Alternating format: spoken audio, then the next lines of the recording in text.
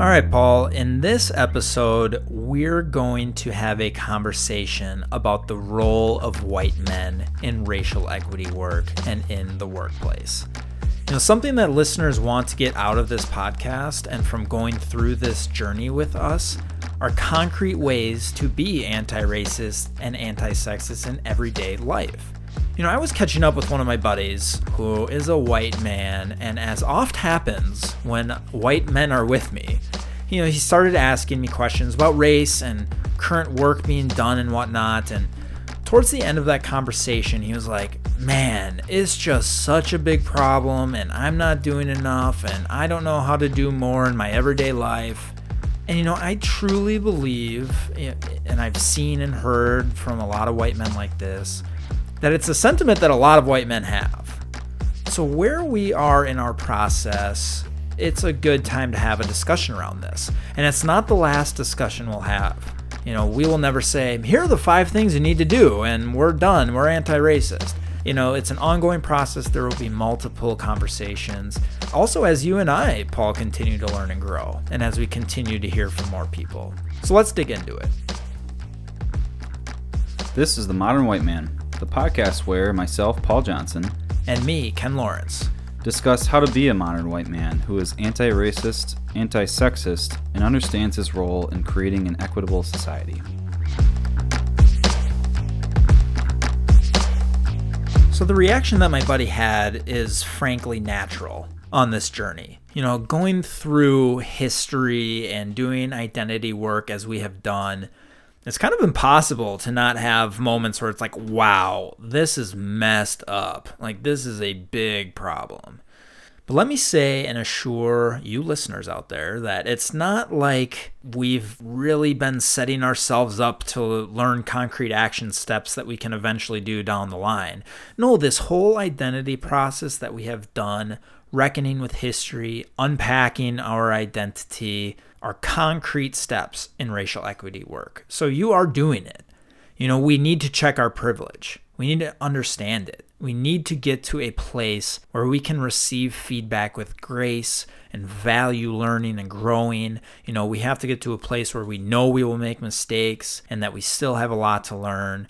And we really can't get there and do impactful work without going through this process. So with our listeners, Paul, we're going to keep at it. I hope all of you out there keep at it as well, because this is concrete steps that you've been taking. It's truly important. I want to start with something that your friend said. You mentioned when you were talking to him, he said that he's not doing enough. Mm-hmm. To me, this is a sentiment that is embedded with undertones of capitalism and white supremacy.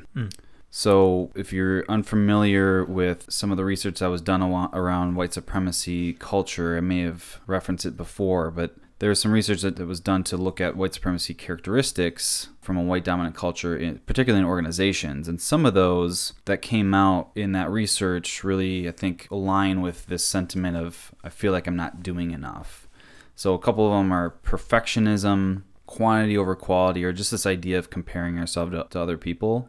But the idea of not doing enough is something that is exhausting. Mm-hmm. And it's something that I see in other folks, a lot of activists. I feel it myself, because it's a lot. It's a lot to just simply even just to look back in our history. It's a lot to just take in. We could spend the rest of our lives reading about everything that's happened in history that isn't in the main textbooks, right? You're the history buff, and in last episode I mentioned something, with the Irish that you didn't even know about, right? There's just endless amounts of things that we can take in. So that right there feels like so much. And then you look at today, and the amount of injustices, the amount of tragedies that we're seeing, it just comes at us rapid fire. Like, even as the verdict for the Derek Chauvin trial was being read, there was another African American who was shot and killed by police. In this case, it was a young girl, Ma'Khia Bryant, who was shot and killed by police in Columbus, Ohio.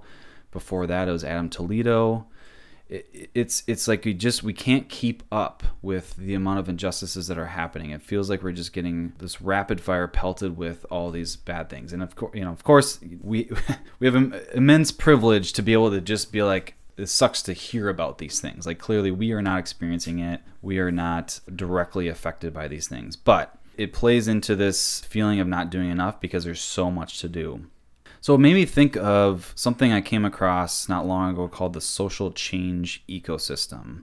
This was developed by someone named Deepa Iyer, and I apologize if I pronounced her name incorrectly, but the idea is that all of us play a role in social change. And I think this is really important for us to think about. So what she developed was different roles. There are 10 different roles involved in this ecosystem. All of them play a specific part in advancing social change. And all of them are essential.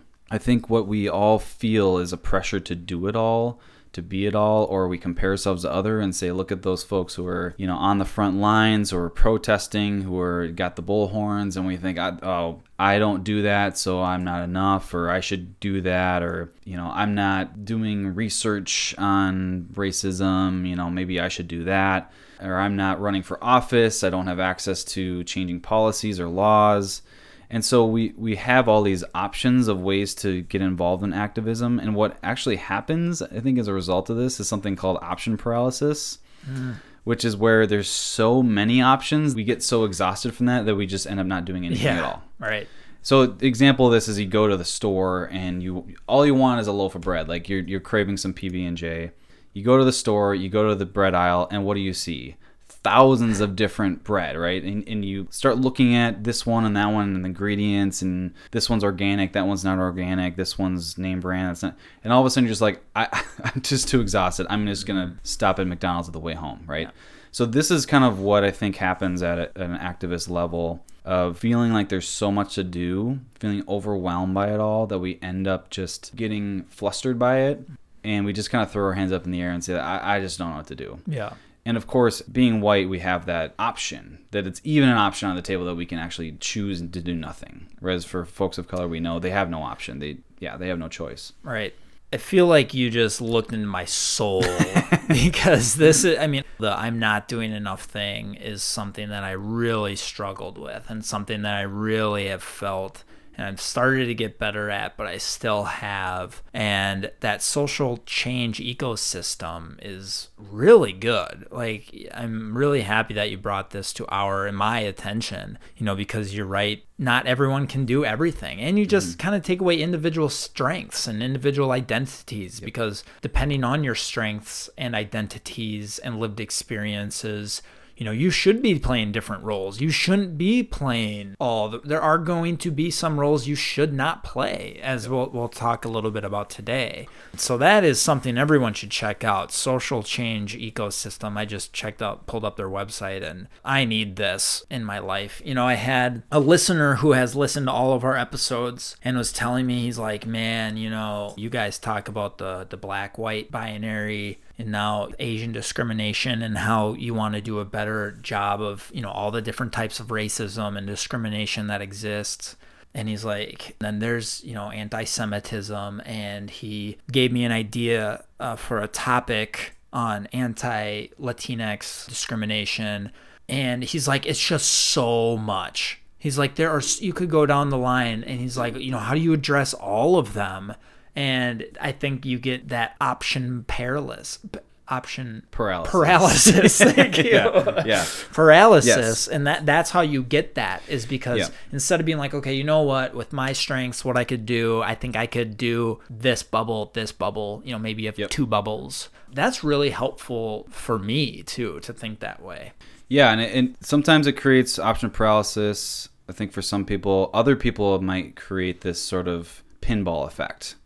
Or sort of this, like, what's trending today. That's sort of the thing I'm going to focus on. So there was a mass shooting against Asian Americans. All right, I'm going to turn my attention to Asian Americans.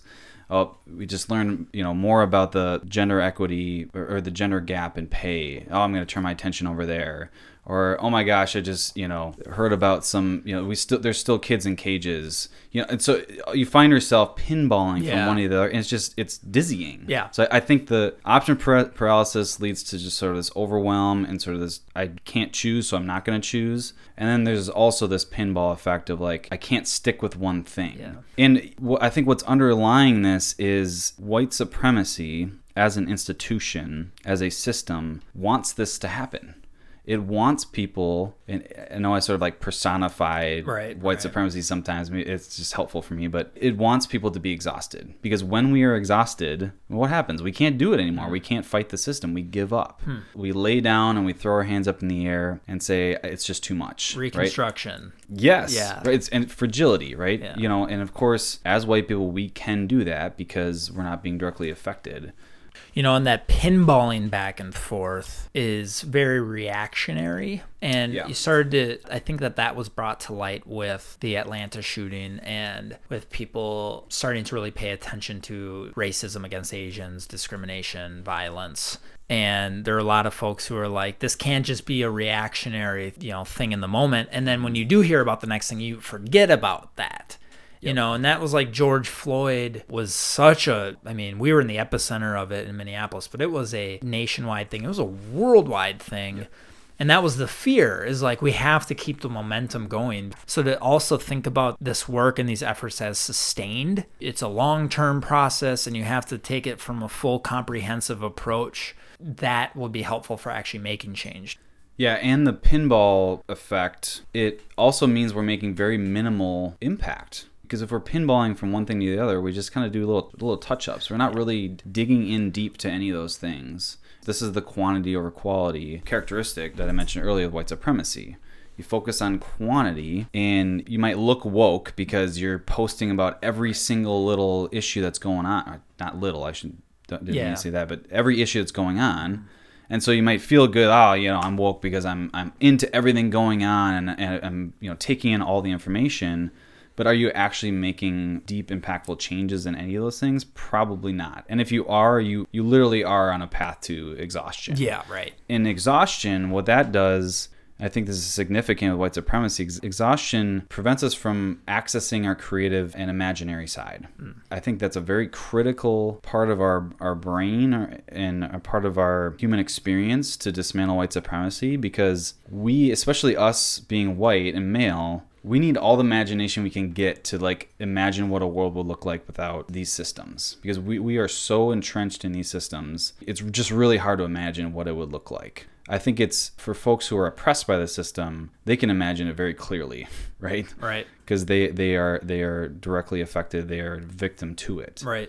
But for us, we need to really access that creative imaginary side. Otherwise, we're just going to kind of go through the motions, which will just uphold that system. So the social change ecosystem map, we can maybe post in the notes of the podcast or share online, but look it up, social change ecosystem map. Yeah, go to our website. We'll post it there, themodernwhiteman.com. So there's 10 different roles. And I think the idea and what's really helpful to look at this is they each have their own definition. So I'll give just an example. One is called a weaver. So a weaver sees the through lines of connectivity between people, places, organizations, ideas, and movements. Then there's experimenters. I innovate, pioneer, and invent. I take risks and course correct as needed. Then you have someone like a healer. I recognize and tend to the generational and current traumas caused by oppressive systems, institutions, policies, and practices. So I think about a healer might be like a therapist. So I think if that is you, if that is your skill set, if that is your passion to heal people, do that. And don't worry about being a weaver or an experimenter or some of these others, like a frontline responder or a builder. FOMO is a real thing, especially I think when we're seeing social media, we see people going and protesting and all these other forms, very, very important parts of social change.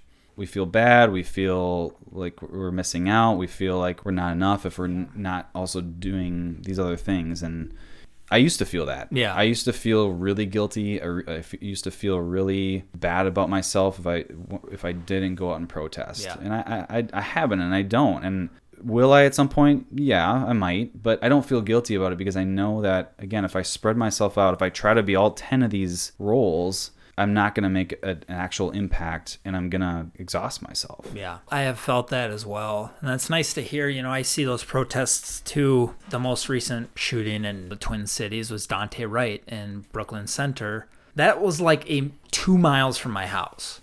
And once again, right in our own backyard, we're, the center of the country here in the Twin Cities. And, there are people who are organizing these protests, marches, speakers, that is their strengths, and they're amazing. And I was recently just at an event with the owner of Pimento Jamaican Kitchen and Rum Bar, and he was talking about how he has taken his company, and he's from Jamaica, and he leverages like his community connectedness to be what he calls an instrument of liberation.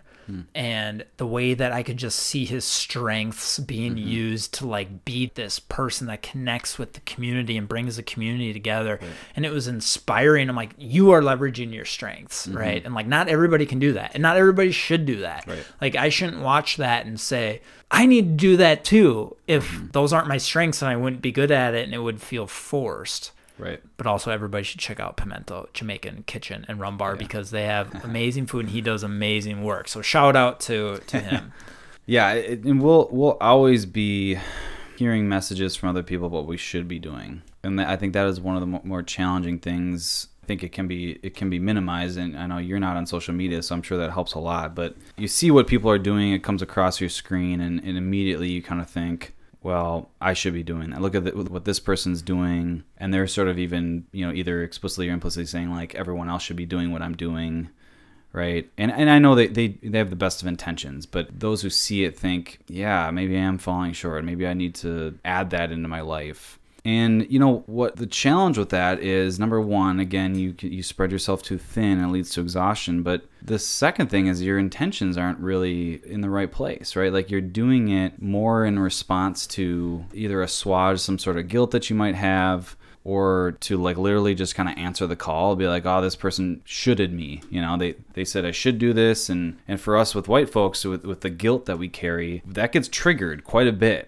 Something like that can trigger that guilt and be like, I need to do something about this guilt that I'm carrying right now. And so I'm going to sign up for this, or go to that, or add this to my plate. And is it really about justice liberation, or is it about addressing the guilt and shame that we're carrying? Yeah. And this is why, going back to what you said earlier, why it's important for us to go through an identity process, because we really need to address that guilt and shame that comes from our identity. Yeah. Because if we're constantly reacting to things based on guilt and shame, yeah, maybe we are doing something, maybe there's an outcome, but the intentions are more selfish, it's more self-centered, it's more about me than really about those that we're doing something for.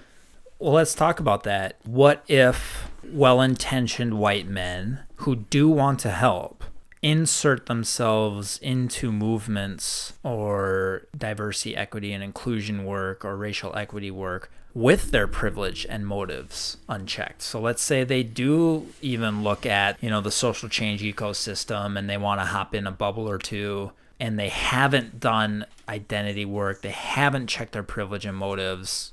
How does that impact others? Mm-hmm. Yeah, it's a great question. I can speak from personal experience because I worked in the nonprofit sector for a long time. I worked in a lot of jobs where I worked directly with predominantly African Americans. And, for me, I never really thought about or looked into sort of how my biases or how, my racist ideas, my racist beliefs had an effect on the work that I did. I went into the work, admittedly, looking back, with a white savior complex, sort of thinking like, these people need me, I need to come to their rescue. And also sort of this, look at me, I'm such a good white person, sort of that white exceptionalism. Like, because I'm doing this work, it makes me exempt from any sort of, idea that I'm a racist or that I participate in racism. And so, yeah, I really think I entered into that work. Obviously, there's some good intentions and some good behind it, but a lot of it was unchecked. A lot of it, as far as my motives and how I carried myself in those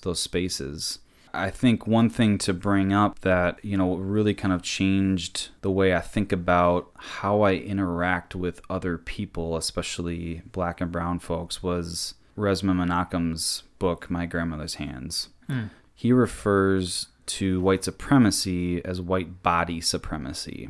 For him, he's a therapist, and for him, white supremacy and racism is all of it at the core level is somatic. It's body-centered. So he often uses the terms white body and black body, referring to people. Or sometimes he refers to Black and brown folks as bodies of culture. So he talks about race being a somatic experience. What is somatic experience? Yeah. So it's a bodily experience. It's something that you actually Okay. feel in your body, and it's sort of how, we take in stimuli all the time, and it creates an actual bodily experience, a reaction to what's going on. So he says that everyone suffers from racialized trauma. And so this reading this kind of just blew my mind, because I've never heard of anything like this before. So everyone suffers from racialized trauma, including white folks, at some level.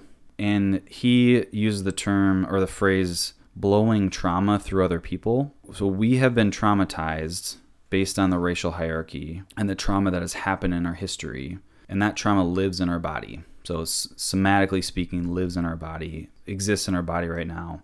And we blow that trauma through other people. So for example, he often says that an unsettled body causes other bodies to be unsettled. So he believes in this interconnectivity of bodies that, if you right now looked unsettled, that would make me unsettled, right? Empathy of a sort. Yeah, exactly. So he talks about, though, when a white body is unsettled, this is a cause for alarm for black bodies. It either means that they are in danger, black bodies are in danger, either physically or psychologically. So they really have two options. Number one, try to escape, try to get out of there. Or number two, make efforts to soothe the white body. But overall, the mere presence of a white body can cause increased stress levels for black bodies. And that makes sense, right? So an unsettled white body, what results from that? Historically speaking, and even current day when we see with police interactions, it results in violence. It results in something bad happening to the black body. So over time, black bodies, black folks have been conditioned to do something about that, basically for protection. Right? To survive. Right. And so essentially, when I come into a room, which I did many, many times in my work, and I was around African Americans or black bodies, as Resma refers to, and if I was having a bad day, if I was stressed out, if I looked tense, that immediately, and mostly at an unconscious level, made other folks I was working with unsettled. African Americans, black bodies, unsettled. And so they, through generations, have learned to cope with that, to try to soothe me, right? So they have to change the way they are sitting, standing, speaking, whatever it might be, in order to make sure that I don't act upon my unsettledness. This is super interesting. Just on the surface, even, it makes sense. We have talked a lot on this podcast, I feel like, about evolution and just the power of evolution and what passes from generation to generation. And the more generations, the more we physically, mentally, evolution just passes on both physical and mental things. And so the idea of if a white person is unsettled or feels defensive or what have you, that a black body, as Resma says, would kind of have this like survival instinct. I think on the surface that makes sense to me. And you can really apply that to the workplace. Like when, in my past positions, I actually still do a little bit, but I used to co-facilitate racial equity trainings in workplaces. And I can just absolutely see this playing out. I can absolutely see if I was doing an unconscious bias or a privilege training. I experienced white people becoming defensive. I've experienced the uncomfortableness and shutting down of white people, often at the expense of the whole group kind of growing together. And then I've seen black and brown folks kind of try to remedy the situation. I've seen it. So I can see that. That point of, if as a white man, you and I go into these spaces having done some identity work, and it's an ongoing process, but being able to be comfortable receiving feedback, kind of starting to understand when to speak up, when to listen, when to support, all those things. Like just having that base is monumental. And like a line that always sticks out to me from White Fragility, Robin DiAngelo was talking to a black participant in one of her workshops and was like, what if you could say something unafraid to a white person without them becoming extraordinarily defensive or like feel like they're being attacked? And he just said it would be revolutionary. And to think about that, like think if we got to a place where a black person or brown person could, without the fear of a white person's reaction being like, hey, Ken, you know what you just said right there? It's like, that's an example of a racist idea. It made me feel like this. If they could say that, like knowing that I'd be like, yeah, thank you for telling me. Yeah, you're right. And then having a discussion around that would be revolutionary. But that's not what happens. White people, the vast majority of white people, I'll say every white person that does no identity work will become defensive and say, I'm not racist. That's not what I meant. You're taking it out of context, and try to explain. And then, you can kind of see how it's like, okay, survival mode, right? But the more people that do kind of check their privilege, check their motives, do some identity work, you can have those conversations, and it could be revolutionary. Yeah, this is why something like stress management is so critical for white folks, because it's incumbent upon us to create the conditions for that person of color to be open and honest, rather than the other way around, which currently the expectation is that if you're a person of color, you're going to come to me, a white person, and tell me something, you need to present it in a respectful, kind, soft manner, and this is a white supremacy characteristic, right to comfort. Right, that you and I as white people have this right or entitlement to feeling comfortable all the time. So the idea is that it's everyone else's job to make sure that they maintain that comfort. And so if they're going to come to us with something that's going to make us uncomfortable, they need to do everything in their power to deliver that in a way that'll maintain that comfort. Right. That's got to change. Yes, right. Totally. It's got to be flipped on its head, where you and I and all white folks need to learn to be self-aware of our bodies and when we are settled and when we're not settled. And understand, first of all, that by default, if we are, and again, this is varying levels depending on where we're at in our work, but at some level, we're going to feel uncomfortable and unsettled around a black body. That is something, so back to this racialized trauma idea, that is something that has been conditioned to us and passed on through generations. So what was also sort of very insightful and revolutionary about Resma's work was that this idea that the reason why I'm reacting this way, the reason why I have racist ideas, the reason why I have biases, the reason why if I'm walking down the street and a black person's walking towards me, I start to tense up, that has been conditioned over time. And the reason why that's so important is because it's helped me understand that I did not go out of my way in my life to learn those behaviors. Right? They were socialized into me, not only within the 35 years I've been alive, but generations before me. Right. Yeah.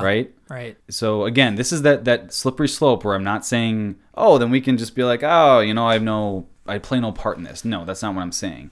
What it has done for me is it's shifted my mindset from feeling like it's solely my fault, feeling like I'm a bad person, feeling like I created this in me, to I've actually inherited this generationally, and I need to heal from it. Yeah. And when you go into a mindset of healing, then you're in a space of compassion and empathy and caring for yourself. Whereas for a long time in my life, I was in a space of punishment, self-flagellation, self-hatred, right? And those two mindsets are incredibly different, because when you're in that self-hatred, you sort of perpetuate that being unsettled all the time. Yeah. Right? Yeah. And on edge. Right. But when I can get to a place of compassion towards myself, healing, then I can feel settled. I can feel comfortable in my own skin. And that helps settle other people around me. Yeah, and knowing that doesn't victimize white people. To me, what it tells me is I have inherited something that I don't want in me.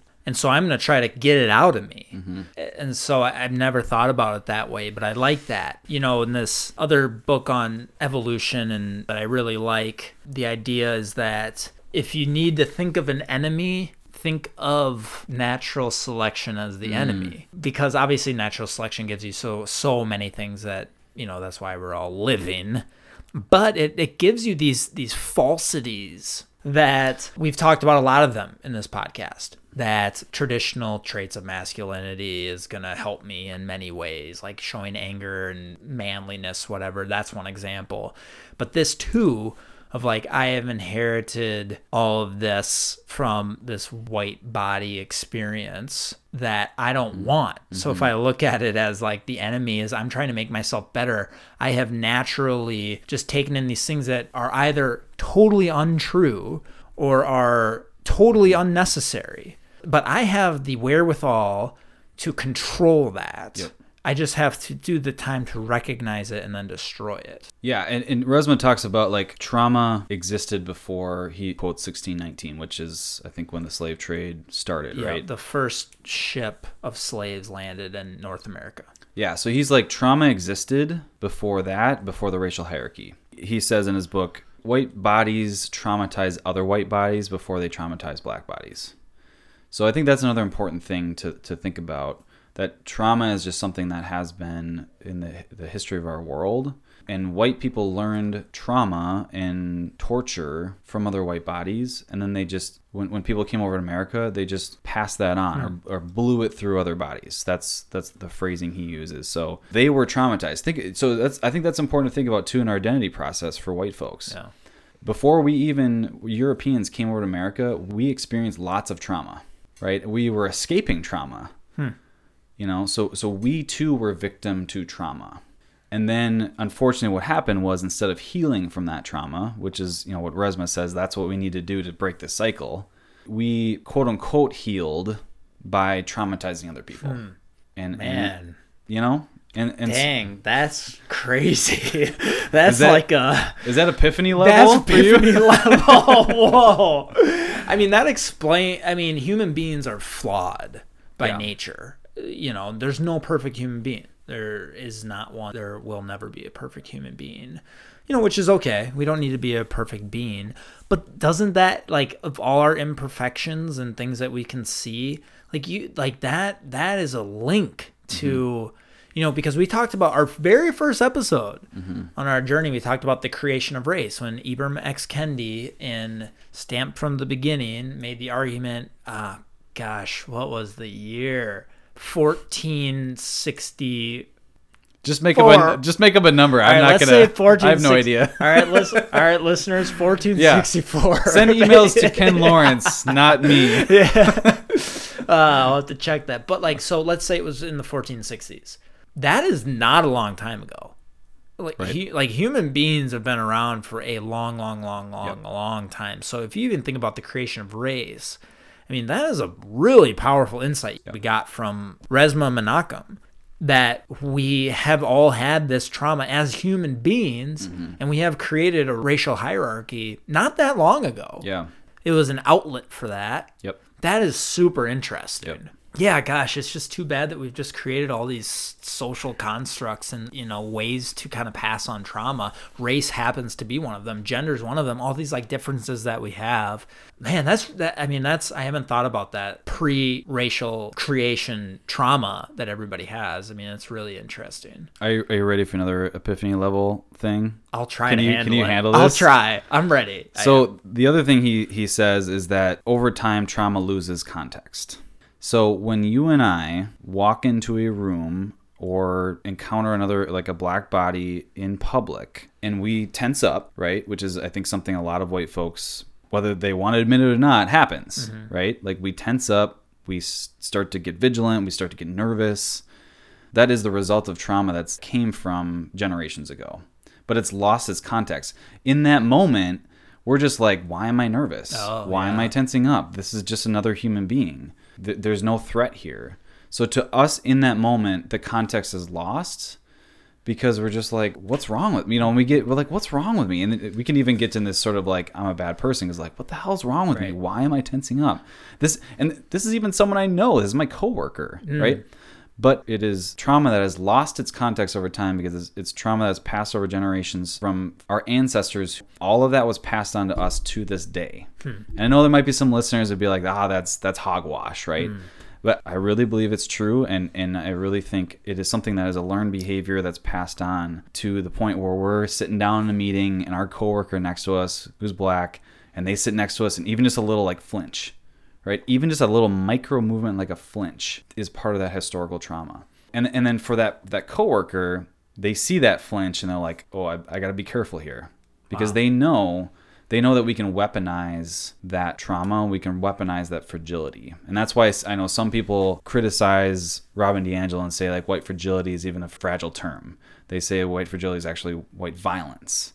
Because we know, as we've seen in examples like the woman in the park, she was experiencing that trauma response to a black man just walking through a park. Can you give our listeners context who don't know of this? Yeah, so I don't know the names off the top of my head, but there is a woman walking her dog in New York, I think it's New York City, Central Park. Yeah. She came across a black man who was birding. Early in the morning, all he was doing is walking around birding. This woman came across this black man and immediately tensed up. I think he approached her because the dog wasn't on a leash. And I think he just simply was saying, can you please put the dog on the leash? And she immediately saw him as a threat and literally threatened to call the police. And I think she said something to the effect of like, I will tell the police that black man is threatening me. Something like that. So what she was experiencing in that moment was that trauma out of context and that learned trauma and that learned threat in that moment. And he wasn't even doing it. He was just walking around, right? So this is when it can become weaponized, because that man knew, and you can see in the video too, he was trying to explain himself, calm her down, right? Because he knew that if she did call the police, there was a possibility he would thrown into jail. Or like at least not believed. And correct. She would be believed, given the benefit of the doubt. Yeah. So I know that that's an extreme example, but it is something that any of us, and I think we need to be careful of white exceptionalism and say, oh, I'd never do that. But you never know. You might be coming off a bad day. You might be extra tired, and a black or brown person comes out of nowhere, out of the corner of your eye, and you react, right? I think none of us should say we're above that. So for our listeners and for us and for you and me, like I said, it is so important for us to learn how to settle our bodies and to heal from this trauma and think about and be aware of when are we settled, when are we unsettled, what are our triggers, when are we going to be in situations when there's people of color on. This is going back to what we talked about earlier. I wish so much I would have read this book before I did some of the work I did, because I know a little bit of some of the harm I may have caused or did cause towards people of color in those moments, of where their presence caused me to feel unsettled and feel nervous and feel tense, and what that may have done to them. But there's millions of incidences I don't know the harm I caused. And I don't know that because no one told me, right? Because people of color know that would be dangerous, right? To come to me and say that. There was maybe one or two times when someone did do that. And the one time it happened, I remember they came to me and sort of did they came to me very calmly, said like, I know you didn't mean to do this. And, and they knew what they were doing in that moment. They knew like, we are going to a white body. And maybe they weren't thinking in these terms, but they've known, like, this is a group of African-American folks. They knew how to soothe me or how to keep me calm. Mm-hmm. In that moment, I had no idea like what was going on, but that's certainly what was going on. A real quick break here as we are in the midst of this important discussion to tell our listeners that we have a new way to connect with us so we keep these important conversations and learnings going. We have a new website available, www.themodernwhiteman.com, where you can learn more about our work, read blog posts with topics revolving around the continuous work of being anti-racist, anti-sexist, and our role as white men in creating equity. And you can subscribe to our newsletter. It's a new way to receive updates on new podcast episodes, new blog posts, and various relevant topics and future ways to get more involved. And also, it's easier than ever to get in contact with us. We love hearing feedback and ideas from listeners. So be sure to check out that website and subscribe to that newsletter. This is such a good conversation, linking our identity work we've done so far and linking that to work, the workplaces, examples you're giving in meetings. So one is settle your body. So that is saying being kind of calm, open, not defensive. Am I understanding that right? So I think that that's really important for all of us to know in doing this work. also the idea of when to speak up, maybe when to step back, when to help raise other voices. That's another thing that we can do every day. So when to speak up, when to step back, I really do think this is a big question for white men. White men have been internalized to always speak up, share their ideas. That's how you get ahead. People of color, women have been internalized to cede space. And so another thing that we can do is kind of recognize when to speak up and when to step back, and when to help raise voices of others and provide space for others to speak up. This is something that I have definitely worked on and tried to work on. I am a guy that like will go into a meeting and I will have a lot of ideas and I will share those ideas. Like I am not even close to shy. I even know that some of my ideas might be dumb, quote unquote, like, or not possible, but I don't care. Like I'm gonna put them out there, and that's sometimes how some of the best ideas are made, because you put a crazy idea out there and it's like that's not possible, but like a part of that's kind of interesting, and then you hash out. But that is an identity thing. That is something as a white man that has been internalized, as we've talked about. We have been internalized where that's okay. Women, people of color, historically through generations don't have that. So like one thing that our listeners can do is recognize that. What I ask myself, like there's no black or white answer here, but like things I've done, I ask myself, am I talking too much? Like that's a good question to start with, right? Am I in this room with a bunch of women and people of color? Like, I hope I am. I hope I work at an organization that isn't a room full of white men. But even if, and the reality is, maybe this room is majority white men or a lot of white men. Are white men the only ones speaking up? You can ask yourself, what's the time distribution? Are you speaking up too much? And then there's like this idea of like if women or people of color are quiet in meetings, like giving them space, be like, hey, how about you, Nancy? Can you share your idea? Like, I don't know if I'm totally on board. Like there should maybe be, nobody likes being called out. Right. Somebody like me, I zone out a lot too. So like someone's like, Ken, what do you think? I'm like, so I don't know if you should do that, but like maybe setting ground rules going into meetings. So you can be like, hey, everybody, like I suggest we set some ground rules. Like everybody has time to speak. We kind of go around, and if anybody has been trying to get a word in and can't, we want to give everybody a chance to speak before a topic moves on. Has everyone had equal time? Like think about the time that you're given. Like those are things that you can do before meetings. I've done that with companies and it's worked out really well. And people can pass. If you don't have something to say, that's fine. But giving everybody the opportunity, I don't know, that links a little bit to like your presence. And if difficult conversations are coming up, let everybody speak. Are you really worked up? Are you kind of coming across as... Because I get really excited too, as maybe our listeners have picked up on a few times. Like, how does that come across? Does that put some people on the defense? I don't know, just some ideas. Yeah, I love that. Those are really great ideas, and meetings is something that all of us are in probably too much. But yeah, I think historically has always been something that is largely unstructured, right? And when anything is unstructured, the default goes to those who have the power and the privilege in the room, right? So for you and I bet there's moments too, and I've been there, where I'm talking, I even have the thought like, oh, I'm talking too much. I'm going to stop talking. And then it's just silence across the board. Yeah. And then like, to me, that's like, oh, that's permission for me to just keep talking. Like, that's not necessarily true, right? And I've definitely been victim to that, to think that, well, I did my due diligence. I said, all right, I'm done talking. Anyone else have anything to say? And no one speaks up. And to me, I interpret that as, well, no one has anything to say.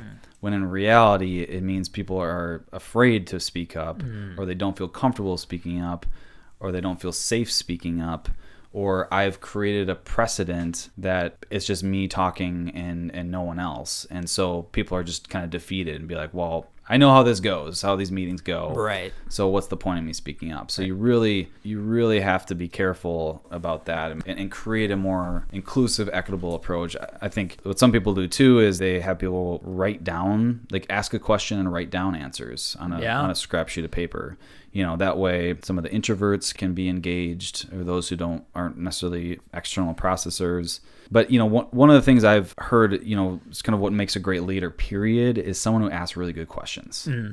what I've experienced, and I think what a lot of white men definitely experience, is that we like to talk first, ask questions later, or not at all. Yeah. Right? Like, we want to be heard. We want our hypotheses to be heard, or our ideas to be heard. And we're not as good at asking questions. I think that's a male thing too. Yeah. I think that's true. Yeah, to kind of exert our ideas and to be dominant in the a statement feels more dominant than a question, right? And that fits more into this patriarchal male dominant society. And a question feels, I don't know, for some reason it feels less of that toxic masculinity male dominant thing, right? Yeah. So I think we've been conditioned to say bold statements or be heard rather than to ask good questions to evoke conversation. I think that's a great point, and also asking for feedback it is a tough thing to do. Yep. And I can tell you, the more and more you do it, the easier and easier it becomes. Yep. And then you really kind of get to a point where you enjoy it. I struggled with feedback when I was in my young 20s. Like, I was like, just kind of thought everything I did was pretty good. Of course. So why would you need feedback? So when I got feedback, I was like, what? But it's true, like, though. But like, so that was such an area where I've really grown a lot with, and it was intentional, and I've realized, like, I'm sure a lot of that was internalized. Yeah, it's who I am. Not all white men are confident. I'm not saying I'm not like confident every day, but every second of every day. But to get to a point where I've seen, like, okay, Ken, you have to be better at receiving feedback. And then I got to a point where I asked it. And then I had a team, of people of color, and I asked them for feedback a lot about my own performance as like a manager and my own performance. I worked at a nonprofit, and we did racial equity work every day. So, like, we talked about stuff more openly than other places of work. But I'd be like, how's the dynamic? Like, being really open about, I'm a white leader, and I want to make sure, white male leader. I want to make sure I'm inclusive. I want to make sure I'm not using this privilege in a way that isn't right.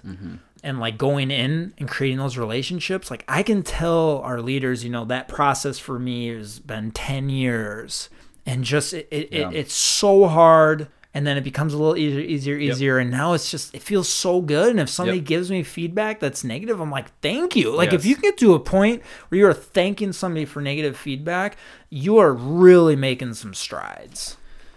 Well, what you're talking about, I feel like, is this journey from fragility to resilience.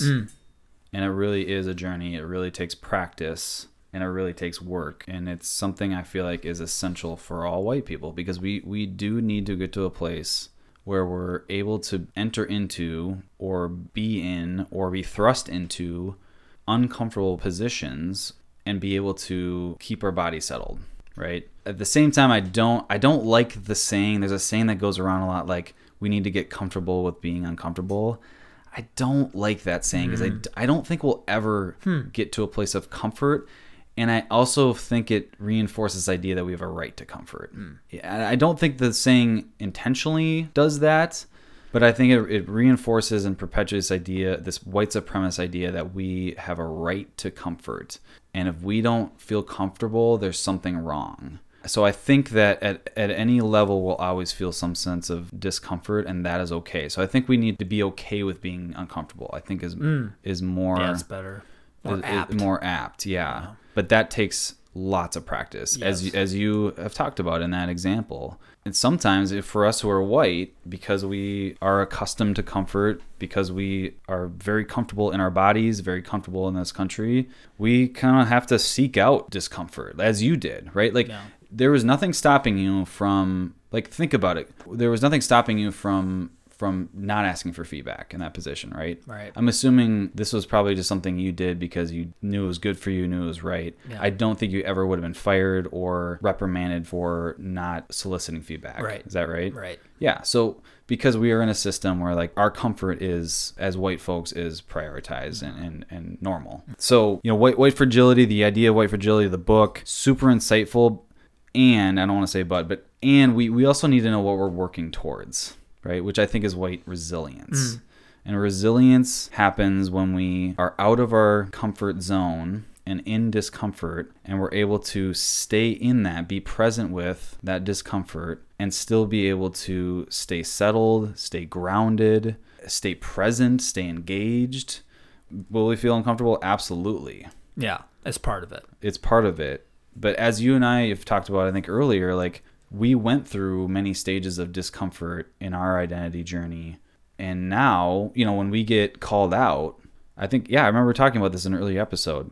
The way I feel in my body, so somatically speaking, if someone calls me out is way different than the way I would have felt 10 years ago. Yep, I'm the Do I same. still feel uncomfortable when someone calls me out? 100%. Yeah. But because I've worked on that resilience over time, which is being mindful of my body, making sure that I stay settled, making sure that I stay curious, making sure I'm listening to the person, making sure that I stay engaged, that takes work, right? Mm-hmm. And if we want to get to a place where we are resilient instead of fragile, we need to welcome those opportunities when there's discomfort, and we need to seek it out. I really like the word resiliency and working towards resiliency. And for our listeners out there, some of you may be leaders, and some of you may be on teams. Most of you are working, I'm sure. I know we have a few listeners that are retired, but most of us are in the workplace. And again, this identity work, to be able to continue to work on that towards resiliency, because I like how you say we need something to work towards. And being able to maybe in your next meetings or check-ins or whatever it is, this is a way to be anti-racist. This is a way to be anti-sexist every day. And to think about our place on the social change ecosystem, like where are your strengths specifically for tasks of what to do? Having a base of this kind of identity work to do that is really important. We have a big list that we didn't even get to. This is a conversation that we're going to continue to have with different examples and things that we can do to truly every day, big and small, but really it's all big. You can change behaviors. That's big. You change the way that communications at work goes. It's big. You start with these individual interactions, checking your body language, checking your reactions. Am I kind of reacting differently to people of different races? Let's break that down.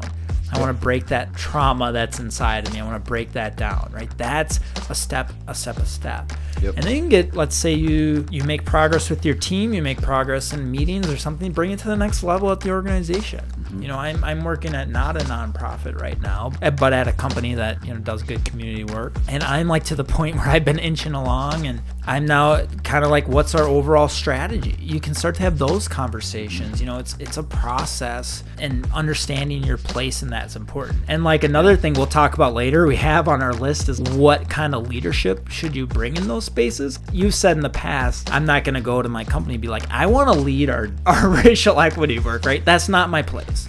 That's not our place as white men. We can be a leader in that work, but we need to co-lead. We need to have people of color, women leading that stuff as well. It calls into question, what does it mean to lead? And I think specifically in the context of DEI work, we need to redefine what leadership is. Good point. Yep. Especially with our history as white men, we've been leading this country from the beginning of time. And when we think about the first thing that comes to mind with leadership is being on top of everyone, ahead of everyone, telling everyone what to do. And I think that's a antiquated, or at least not a relevant definition of leadership that works for white men in equity space. But can we still be leaders? Do we even call ourselves leaders? Yeah, right. I don't know. Right. What's that definition? I like that point. Yeah, I think we're still exploring that. Yeah.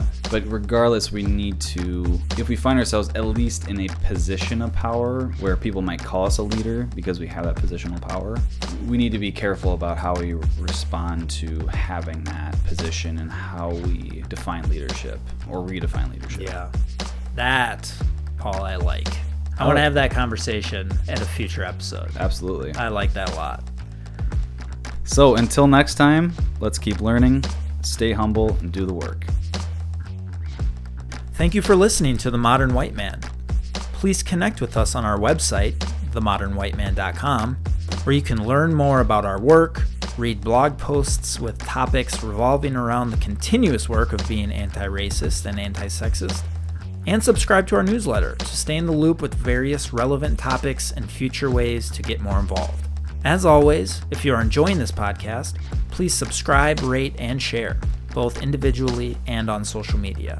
That's how we get the most traction. After all, the more white men that have these conversations, the better.